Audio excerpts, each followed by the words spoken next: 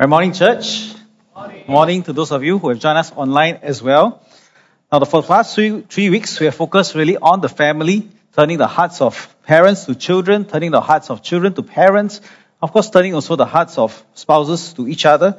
It's a message that's relevant not just for us at home, but also for us in the church as well. And it's a really good wake-up call, I think, for all of us to live our Christian lives at home every single day and not just be Sunday Christians.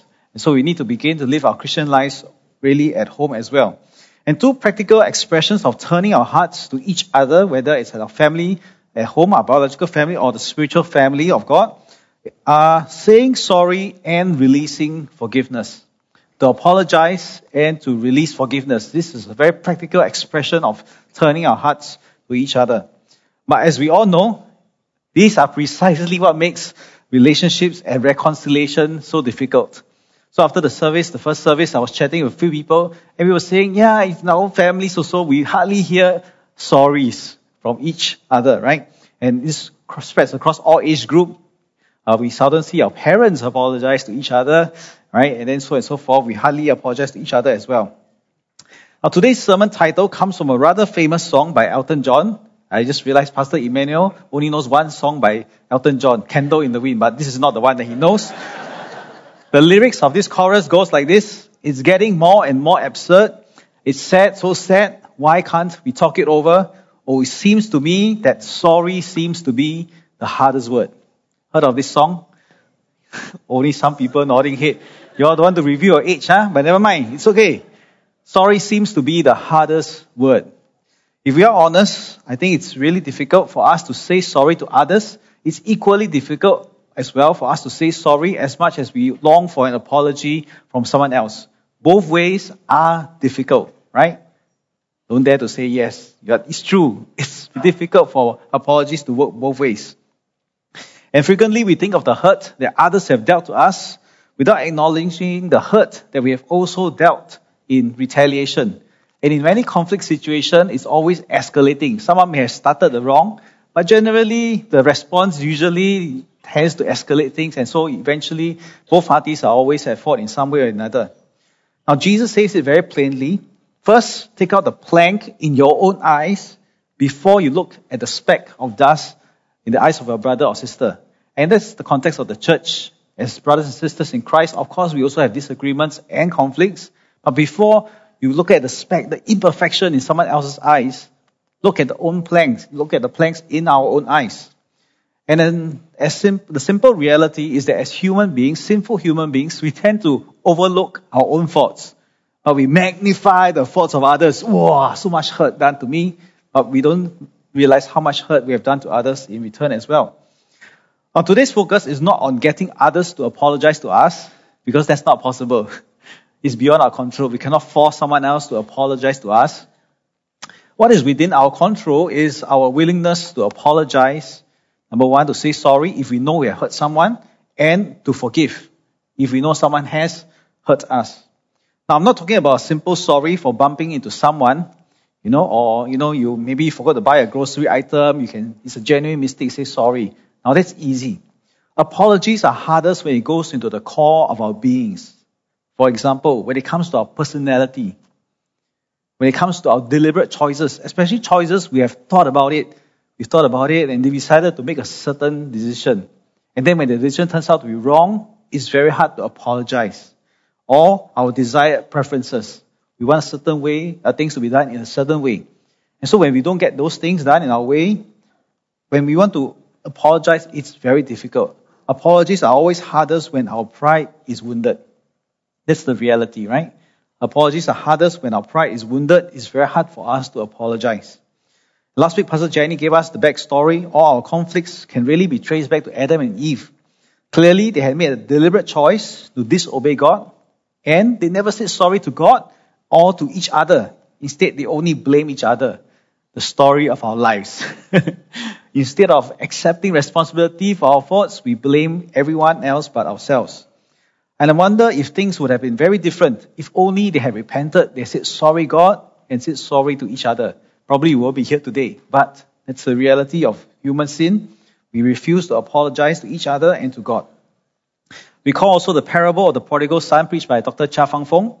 It took a long while before the rebellious, wayward younger son was ready to apologize.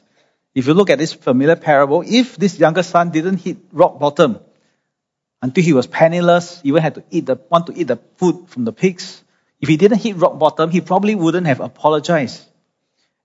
Neither did the defiant elder son. He never apologized for embarrassing his father. It was his duty to go in and host the banquet, but throughout the whole parable, we didn't see him apologize at all. And though we don't really have to look too far away, just look at our own lives. I look at my own life, I think of many occasions where I found it very hard to say sorry. Because to say sorry is to recognize I'm broken. I was wrong. I was at fault. I made a wrong choice. And all these are difficult for us because it comes with pride. We have to swallow our pride to say, yes, I was wrong. I also can think of many occasions where I wanted someone else to apologize, but I never received the apology. And so it works both ways. It's hard for us to apologize. We also find it difficult for others to apologize to us. And this is true both at home and also again in the church where we are called to be a spiritual family.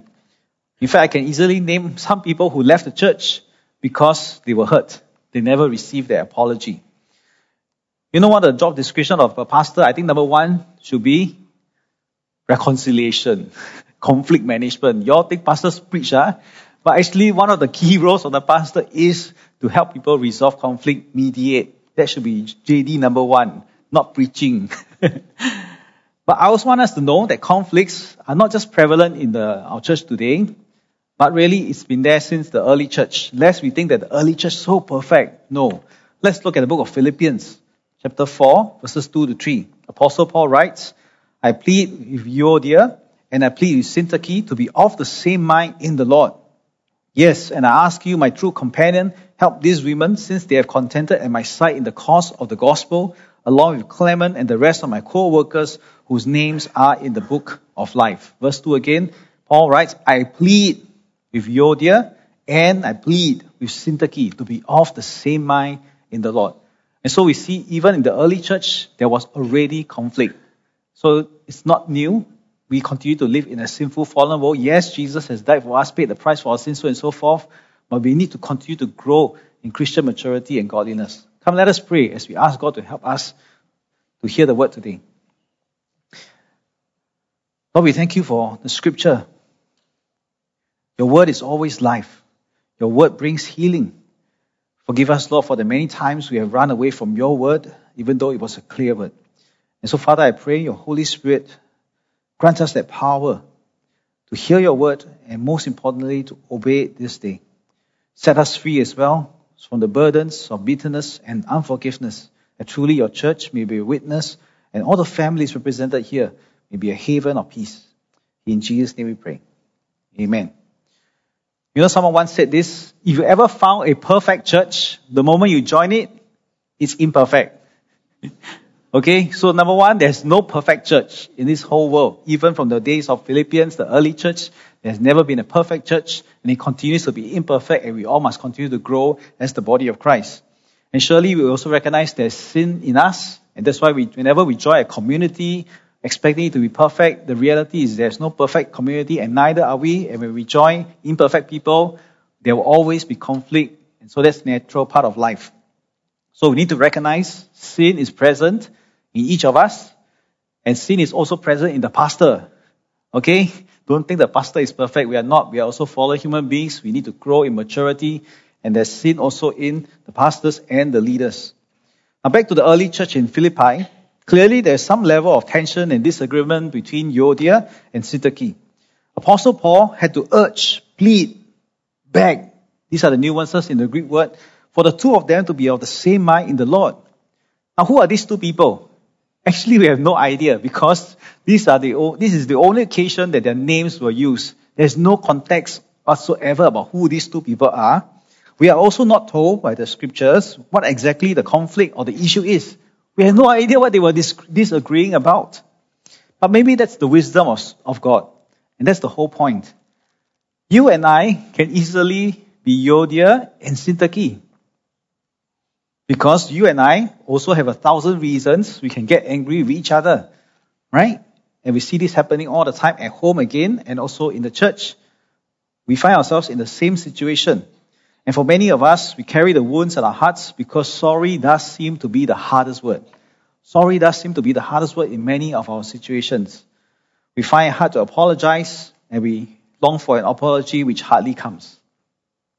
And so the end result of all this is that we have a bunch of wounded people in church and also at home. Let's face the reality. Let's be honest. There's a lot of wounded people in church and at home carrying bitterness and unforgiveness towards each other and sometimes also towards ourselves. So this healing service, the theme really is about forgiveness. If we want to be healed, we need to recognize the inner healing dimension is equally important and not just the physical ailments. You see, we want God to be our divine physician, to be our doctor, our divine doctor to heal us. But can healing be possible if a patient does not come to the physician in the first place? If our hearts are hardened, if we don't even want to come to God, how can we ever receive healing? And even if the patient comes to the doctor, if the patient is not entirely truthful, it's going to be very difficult, not impossible, but very difficult for the doctor to give the right diagnosis and treatment.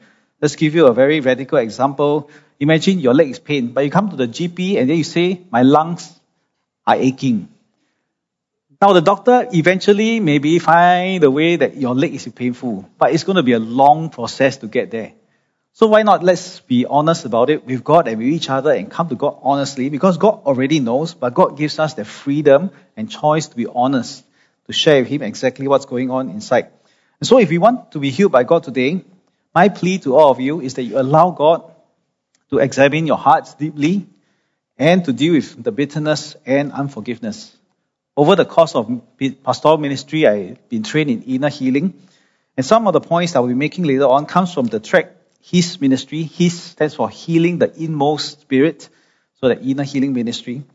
Again, we want God to heal our physical ailments, whether it's a cancerous growth or tension, headache, whatever it is. But often we don't want to disturb God with our inner closet, our emotions, without recognizing that actually many of our physical ailments are often tied, not always tied, but sometimes it's tied to our deeply seated emotional wounds. Just give you a simple psychosomatic scenario. We all get tension headaches, right? Backaches. And number one reason is stress. We all know stress. But actually, how do you quantify stress? And where did this stress come from? You can say work, you can say family, but do we really go deeper to address what are these underlying issues that are causing the stress? Did we take on more than we can chew? Right? Maybe you're not supposed to take on so much in the first place, but you don't want to address the deeper issues. Maybe you want to run away from home, so you work more. Maybe you want to run away from work, so you stay at home more. Whatever it is, it's causing stress either way. But you're not addressing the underlying issue, which is escaping from the reality. You think of a conflict situation at home, for example, a married couple quarrels, or you can quarrel with your parents, right? Between children and parents. Do we really take time to unearth the real problem? We can just say bad communication, poor communication, but that's not really addressing the issue. Of course, if you need coaching, how to talk better, of course, you can go to see a marriage therapist, or family counselor, so on and so forth. But the deeper issue could be the lack of time, the lack of mutual understanding, taking time to listen. Are we not addressing these deeper issues? And of course, naturally, the stress will build up. Do we also take into account that, we live in a sinful world, both husband and wife or children may be equally stressed by work and school, and so the tension spills over into the family. Jason Wong shared his own story, how he came back, right, very tired from work, without realizing his wife was also tired from work the whole day at home. Homework is tiring work, in case you don't know. Homework is tiring. I'm not talking about just doing school homework. The chores at home are tiring, and unless we take time to share each other's burdens, it's going to lead into many conflict situations. And more often than not, a lot of conflict and quarrels perpetuate because of this built-up of unforgiveness and bitterness. First time, okay, let go. Second time, built up. Third time, fourth time, by the time you come to the 100th time, one small word, one neglect, boom, volcano eruption. Sounds familiar? Now don't look at me, right? Because we all know it's true. And this happens in all our lives. And what happens at home also happens in church.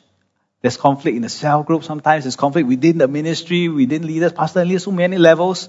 That's why I said our JD, job description number 1, is Ministry of Reconciliation. So unforgiveness really is one of the biggest unspoken issues in churches and at homes. So let's talk about it today. I want to grab the bull by its horn and focus on the topic of forgiveness. We want to turn our hearts to each other and to God. We need to address this big obstacle. So 5 areas. Why do we need to forgive? Secondly, what forgiveness does not mean. Third, what forgiveness does mean. And then the outcome of forgiveness. When you forgive, what will life look like? And then finally, some practical steps that we can take towards forgiveness. So first of all, why do we need to forgive? And the most important reason is this: we forgive because we have been forgiven. And God has forgiven us. The good news of Christianity, the good news of God's grace is simply this: God has extended His forgiveness to all of us who believe. It's a free gift. That's the good news. You no longer have to carry on your shoulders or in your hearts this guilt, this burden of unforgiveness. God has made it possible for us to be forgiven through faith in Jesus Christ. And if you think about it, if anyone has the right not to forgive, it's God. He showers the rain on both the righteous and the unrighteous. He does good for the creation by looking after it, sustaining it. All of us have rebelled against God. If anyone has the right to be angry because there's injustice, it's God. And yet, He has taken the first step to initiate reconciliation by sending His Son Jesus. And Jesus, we know, was completely innocent. Like I said, in conflict situation, hardly one party is 100% innocent. Usually we all have our parts, to make things worse. But not from God's point of view. Jesus was 100% completely innocent, and yet He paid the price for our sin. And so if anyone has the right not to forgive, it's God, and yet He has demonstrated the greatest example of all, to forgive in the midst of great injustice at a great cost to His own self. And so that's the main reason why we have to forgive, because God has forgiven us. Second reason, based on the Philippians passage, we forgive because we want to contend for the gospel. We want to continue to proclaim the gospel with integrity, to be good witnesses. To proclaim the gospel, on one hand, to say God loves you, and yet you harbor unforgiveness in your heart. If we are honest again, that's hypocrisy. How can I say God loves you, but actually I don't love you? That's some level of hypocrisy, and we ask the Lord to help us to change our hearts. It's not easy, of course, and that's why only God's love can transform our hearts to love and be that genuine channel of the proclamation of the gospel. And so as Christians, we are supposed to be marked by unconditional love and forgiveness. Imagine a scenario like this. A newcomer comes to church. He hears the gospel message that he or she is freely forgiven of her sins or his sins. At once this person believes, feels the joy of God, feels his sin or her sins forgiven. But not long after, this newcomer meets several Christians who are unforgiving. How will this newcomer feel? Hey, how come these people are so unforgiving?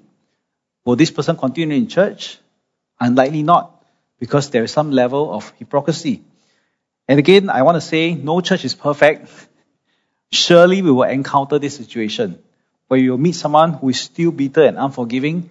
And as God has extended grace to us, let us extend grace to each other. Learn to let go, let God be the judge, and trust God that His justice will prevail one day on our part. We need to learn to forgive because we want to contend for the gospel.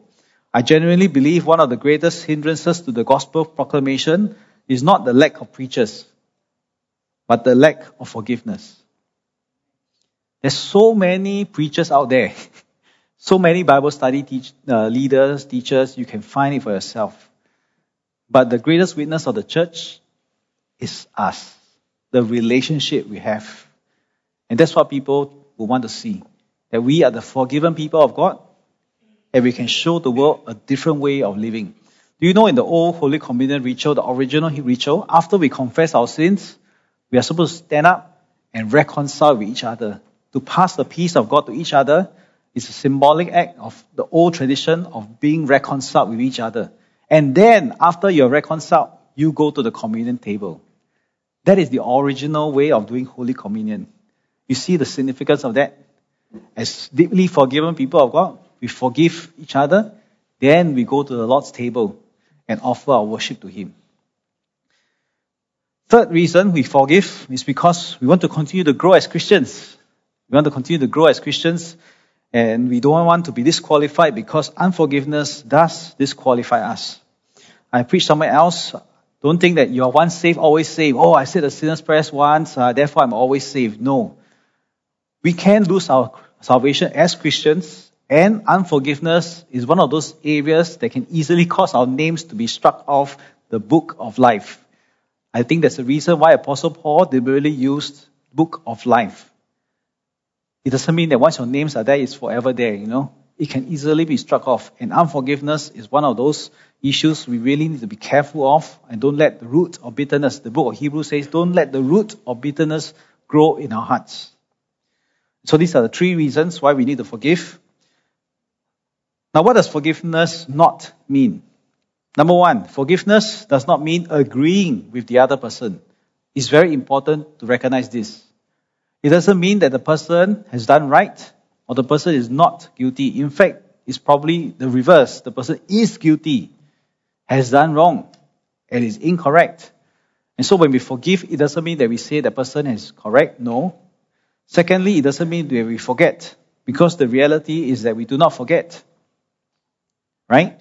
But over time, forgetting may be the result of forgiveness, but only if that forgiveness is worked through with God. The difference is this: once we choose to forgive and we are genuinely forgiven over time, the event, the person that we remember no longer causes pain and bitterness. Right? So that's when forgiveness truly happens, when we recall the event, but it is no longer painful for us. Third, we need to recognize forgiveness does not mean waiting for time to heal. Because time alone does not heal. It needs to be processed with God. That's when healing takes place. Time plus processing with God, talking it out with people, so on and so forth, that's when healing takes place. Time alone will not bring healing. Confronting the pain is important for healing. Forgiveness allows the pain and anger to be released and not to be swept under the carpet. Louis Smith famously wrote, "To forgive is to set a prisoner free and discover that prisoner was you." Right, so set ourselves free from the burden of bitterness. For forgiveness does not equal reconciliation. What's the difference between forgiveness and reconciliation? Forgiveness is one-sided. It requires only you. But reconciliation requires two people. And in certain cases, reconciliation can no longer happen. Maybe it's a deceased parent. How are you going to reconcile with the person who is no longer around? It could be a stranger, someone who, somehow did you great harm, but the person, you are no longer able to contact this person. And so in certain cases, reconciliation is no longer possible. But in those cases, you can still forgive. Of course, there is a place for reconciliation, and Jesus did teach that if you are offering your gift at the altar, and then you remember that your brother or sister has something against you, you are supposed to reconcile, right? And then come back to offer your gift. We recognize there is a place for reconciliation, but forgiveness does not mean that we can reconcile immediately. There are many layers sometimes to work through, and without a professional therapist, for example, it's practically impossible to reconcile. But still, there is a point where we need to forgive, because it's contingent on us. Even if the person who hurt us does not say sorry, there is still our personal responsibility to learn to forgive. Finally, forgiveness does not equate to future trust. When someone has sinned against us, trust is broken with both men and with God. The offer of forgiveness does not mean that trust can be easily restored. And in many cases, you cannot restore the trust. And that's not what I'm asking you to do as well. When we choose to forgive, I'm not saying that you must trust the person again. In fact, if you trust a scammer, for example, again, it's foolishness, right? You don't want to trust the same person for the same wrongdoing over and over again. So it may not mean all these dimensions. But what does forgiveness really mean? First of all, it means acknowledging the pain and the hurt. let's be honest, we need to recognize the pain and the hurt is there. If you can't even recognize it, then it's very hard to move on to the other steps. Second, it is a choice, an act of the will to forgive. We do not forgive only when we feel like it or when we feel that the time is right. Forgiveness is a choice to become like the God who has forgiven us, the God we worship. I want to be like you, God. Help me to be willing to forgive. If you're not willing to forgive, not ready to forgive, at least pray, God, make me willing that one day I'm ready to forgive. I still remember, I shared this before, and I think it's a good testimony to share again. I came from a broken family, so my parents divorced out of extramarital affair. My dad left the family when I was only in kindergarten. And so for more than 10 over years of my life, childhood, I grew up without a father. If there's betrayal in the family, this kind of betrayal is one of the worst. I can still recall in my memory, how my mom was sitting there smoking. She doesn't even smoke. As a result of the divorce, she took up smoking for that short period. I can still remember her telling us that she had to go to the family courts to settle the divorce. It was painful, not just for that season, for over a decade. That betrayal, the hurt, the pain is there. It's real. But when I became a Christian, JC time, became a more committed Christian, one of the first things that God told to me was, you need to forgive your father. In this case, it was a clear wrong. Obviously, no need to argue about it. It's clearly wrong, but I needed to forgive. Did I forgive immediately? No. I struggled with God. Why must I forgive for 2 years? Why? Obviously, it's wrong. But ultimately, out of obedience to God, I chose to forgive. And I had to keep forgiving because the pain would come back from time to time. But I chose to keep forgiving each time. Fast forward 20, 30 years since I became a Christian, not 30 years, 20 over years. Today, I'm reconciled with my dad. I go out and meals with him. Everything is like back to normal. I have a good relationship with him. So God is the one who wants to bring good outcomes. But if it begins with us, choosing to forgive. Forgiveness does mean, that you don't stay a victim. You no longer just push the responsibility away, but you take responsibility of the part of forgiving. You don't wait until forgiveness is deserved. Until today, I never heard my dad apologize. But he's a good man. But, of a certain generation and vintage, you hardly hear the sorry one. Right? So, it's okay. But I have forgiven because it's not contingent on his apology. It's what God is asking me to do. We choose to release mercy instead of judgment. And we leave the judgment to God. And we choose Romans 12, importantly, verse 17, to repay evil with good. Instead of repaying evil with evil, we choose to repay evil with good. That's what forgiveness means. The outcome or the way of forgiveness is found in verses 4 to 9. Paul writes, rejoice in the Lord always. I will say it again, rejoice. Let your gentleness be evident to all. The Lord is near. Do not be anxious about anything, but in every situation, by prayer and petition, with thanksgiving, present your request to God. And the peace of God, which transcends all understanding, will guard your hearts and minds in Christ Jesus. One of our favorite Bible verses, right? But do we recognize the context in which it's situated? It's after you have resolved the conflict, you're of the same mind in the Lord. You can disagree without being disagreeable. In that context, you're of the same mind in the Lord. The unity is not of uniformity, but in the Lord, of the same mind. Then you will see joy. Rejoice in the Lord. Of course, when there's reconciliation, there's rejoicing. Then there is gentleness. Do not be anxious about anything. And then the peace of God. If we want the peace of God, we need to recognize there's an important place to deal with unforgiveness and bitterness in our hearts. And then verses 8 to 9. Finally, brothers and sisters, whatever is true, whatever is noble, whatever is right, pure, lovely, admirable, if anything is excellent or praiseworthy, think about such things. Whatever you have learned or received or heard from me or seen in me, put it into practice, and the God of peace will be with you. So the way or the outcome of forgiveness or the way to forgiveness, really there are two sides of a coin. Imagine this cup. This cup can only fill one kind of fluid. It's either the purity of God's love or the darkness of bitterness. You cannot feel both. You can only take one. And I've done this some illustration, object lesson somewhere else. If it's filled with darkness, the only way darkness can be overcome is by pouring the purity of God's love. And that's the way we can overcome bitterness. There's no way we can do it on our own. We need God's help. And healing services, there's no better time than to recognize that we need God's help to bring about inner healing as well. And so if we want to be always rejoicing, always gentle, never anxious, filled with the peace of God, we want that, right? Let's deal with unforgiveness and bitterness. We need to repent, all of us, including myself. Unless we recognize that our hearts are hardened. That's the great sin that we have all committed. Our hearts are hardened towards God and each other. And the step to forgiveness begins by recognizing we have sinned ourselves, each of us. And we come before God recognizing that we've also carried judgment towards Him even. Sometimes we judge and blame God. God, why didn't you protect me? And then we are angry towards God too. So unless we repent and come before God, it's very hard to go on to the final step of today's sermon about steps to take in forgiving. The first really is repentance. Recognizing we have placed ourselves ahead of God, above God, when we chose not to forgive. And then we can go on to the specific steps.